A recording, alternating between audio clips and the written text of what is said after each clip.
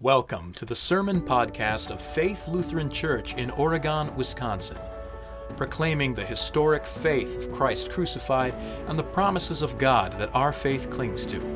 For more information, visit us online at faithlutheranoregon.com.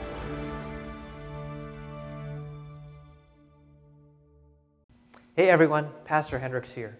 A very quick thank you to those of you who have listened or watched our sermons either on our podcast or on YouTube. It's such a blessing to know that you are hearing God's Word and by His grace growing in it as He promises. As you know, COVID has reduced our in-person attendance this year, which also means our offerings are also down. As a result, we're only about 75% to our budget this year. Normally at this time, we're about 90%, and then we do our catching up at the end of the calendar year. Well, it means we have a little bit more catching up to do this year. And as you know, the work of the church continues. In fact, we've offered more services this year and really done more things than we ever have before. So I would ask that you would prayerfully consider your giving at the end of this calendar year, in the weeks leading up to Christmas and the end of the year. If you've already been giving either online or through an online donation or checks, thank you so much. If you haven't, you can set up an online payment, a reoccurring offering on our website at faithlutheranoregon.com/online giving, or you can go to our homepage and you'll find a link right there. Again, thank you so much. May God continue to sanctify you in His Word, the one thing needful. God bless you with the rest of this church year and the rest of this calendar year. Concerning the times and dates, brothers, there is no need to write to you, Paul says in our epistle lesson to the Thessalonians. Indeed, we don't need to be told that our world is in crisis. Global and local events cascade into a rapid succession of actions and reactions. There is deep fear in these times and days. They bring us to the verge of an unknown future, and the future is out of our control. Note that the background for Paul's text, his letter to the Thessalonians, is the political and religious cultic life of the city. God and country, or at least God and emperor, were one and the same for the majority of Rome. The Roman imperial cult of Paul's day promised peace and security as part of the Pax Romana propaganda campaign to back up and beef up Rome's military might. Just put your trust in us, the powerful military of the Roman government, and I, your emperor and God, will keep you safe and protect you. Everything will be okay. So do whatever you want now. At some point in the future, if we just beef up our military, everything will be okay. And this is nothing new. We want control. We want promises of peace and security. Our whole society right now is dependent on at least one promise of security that will maybe come in a couple of months. We are control freaks, and if something is beyond our control, we lose it, and we get discouraged.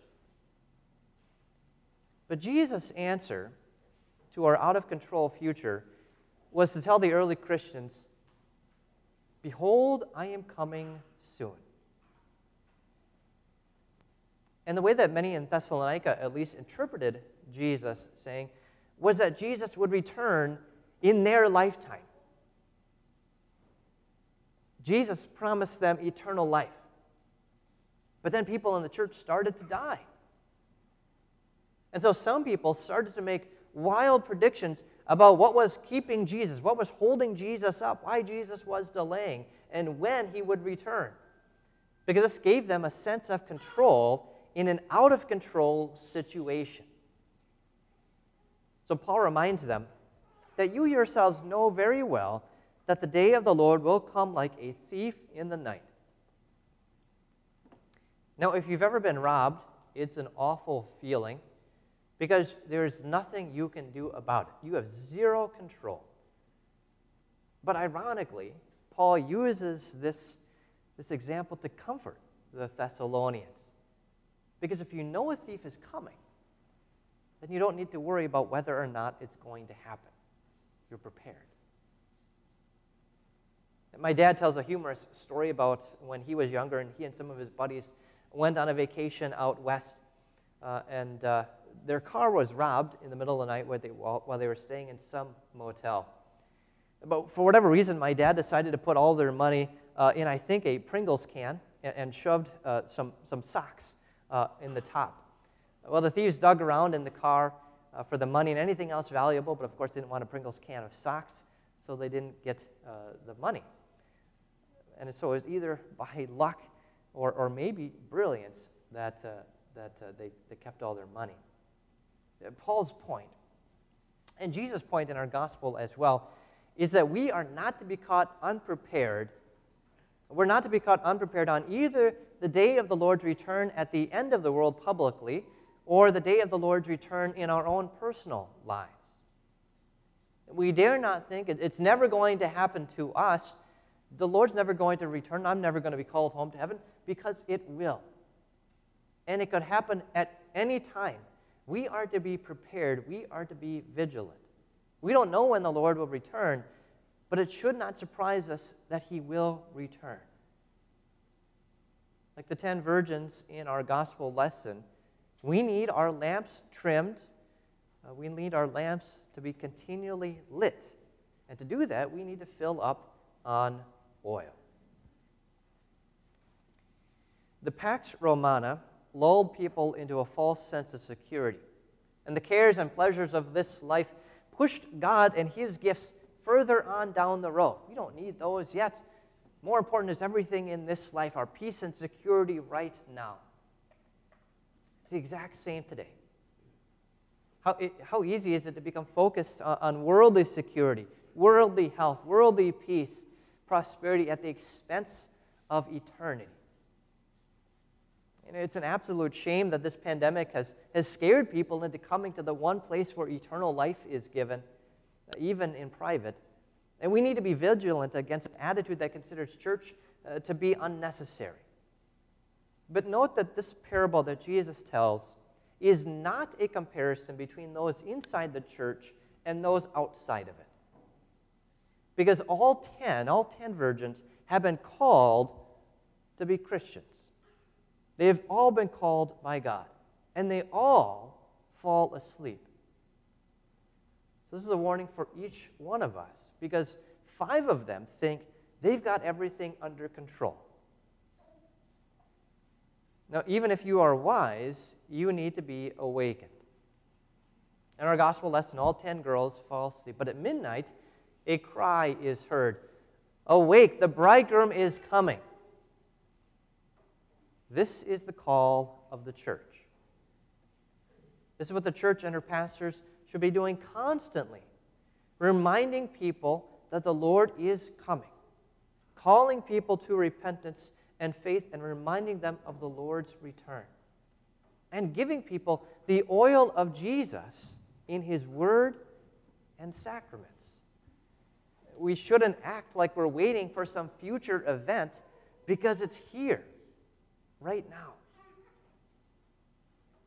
And suddenly the bridegroom comes like a thief in the night, and the foolish aren't ready. They thought they had everything under control, but they don't. They need to go buy more oil, but it's too late. The merchants, that is the churches, are closed. The Lord has come. But the wise, who also sinned and fell asleep, who had their lamps trimmed and filled with oil, that is filled up with Jesus through his word and sacraments, are able to turn to the bridegroom in faith. And because they have the word and sacraments, they know that the Lord is good, the bridegroom is good, and that he is merciful and will let them in. This teaches us about our faith. Faith is not confidence in one's own commitment or earnestness or watchfulness. Faith is confidence in God's promises. Faith is not control. Faith knows that we've lost control, that we've fallen asleep, that we've sinned, that we've failed to keep our lamps trimmed. Nevertheless, faith not only knows that God is coming back, but that God is good. And He will have mercy on us and forgive us our sins when He comes again. So the question to ask is not, am I in control? But do I now hear the merciful cry of God? And if anything, the uncertainties of when we will die or when Christ will return is actually liberating. We don't need someone to tell us there's peace and security because we have it by faith. All we're waiting for is God's merciful call. This morning, we just sang the hymn, Wake, Awake. 2 verses, and we'll sing the 3rd verse later. This hymn has been called the King of Chorales because of how significant of an impact this hymn has had on the church. It's been sung on this date, the last night of the church year, for over 400 years, to the point where this Sunday has been called Wake, Awake Sunday. It was written by Philip Nicolai, a Lutheran pastor, in 1597 in Una, Westphalia. Now, that might not mean anything to you except this. There was a plague in Westphalia in 1597. It actually raged from June of that year to January of the next year. Over 1,300 persons died in that city during the pandemic. The parsonage was located near the cemetery, and it was a good thing because Philip Nicolai spent most of his days there. Every single day, there were multiple funerals. On one day, it was recorded that over 30 people were hurled into a grave.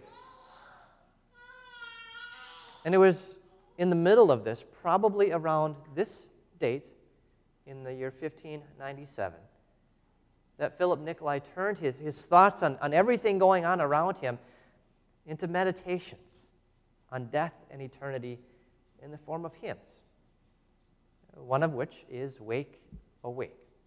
And the other is How Lovely Shines the Morning Star, which we'll sing next week. And hear what Nicolai himself thought about during this time. This is what he wrote.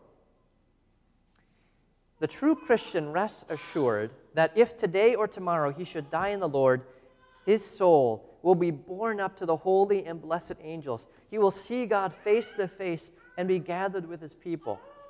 Meditation upon this brings us into the right beginning of the great joy, honor, and glory which shall continue forever. You know, we think of the Lord's return, the last day, as being final. We call it the last day, the end times, the end of all things, final. Yet Nicolai calls it a new beginning. And he's onto something. The day of the Lord's return will change everything, but you need not fear it. This is why I love the historic name for this Sunday, the Sunday of Fulfillment. While the Lord's return is properly the last day, it's not the end. Rather, it's the fulfillment of everything. It's the consummation of the marriage of Christ and the church, when the whole church will be united in body and soul to be with Jesus in life everlasting. For Christians, it's a new beginning. And this means that the certainty you have for the last day is not just hope for the last day, but hope for every last day of your life. The last day of your job, the last day of a relationship, the last day of living in a certain place or certain house, the last day of all this COVID mess, or conversely, the last day of your health if you get sick. It is the same in good and in bad. As St. Paul says, Christ died for us, so that whether we are awake or asleep, we may live together with him. Therefore, encourage one another and build each other up, just as you also are doing. So let me encourage you now. Whatever uncertainties you are facing in your life, Christ has appointed you for salvation. There's a lot of people who have been living this year like it's one big nightmare. But you don't need to live like you're permanently in the dark, permanently stuck in night, and that the day is never going to come, or if it comes, that your personal Pax Romana will come at some point in the future. In fact, for you who have been baptized, the new day has already come. The dawn is here. The night is no longer here. The day has come. God has declared you to be a child of the light. You are baptized to be a child of the day. You are united by baptism into Jesus' resurrection. The gospel writers are very clear that Jesus' resurrection took place on the 8th day. That is the new day.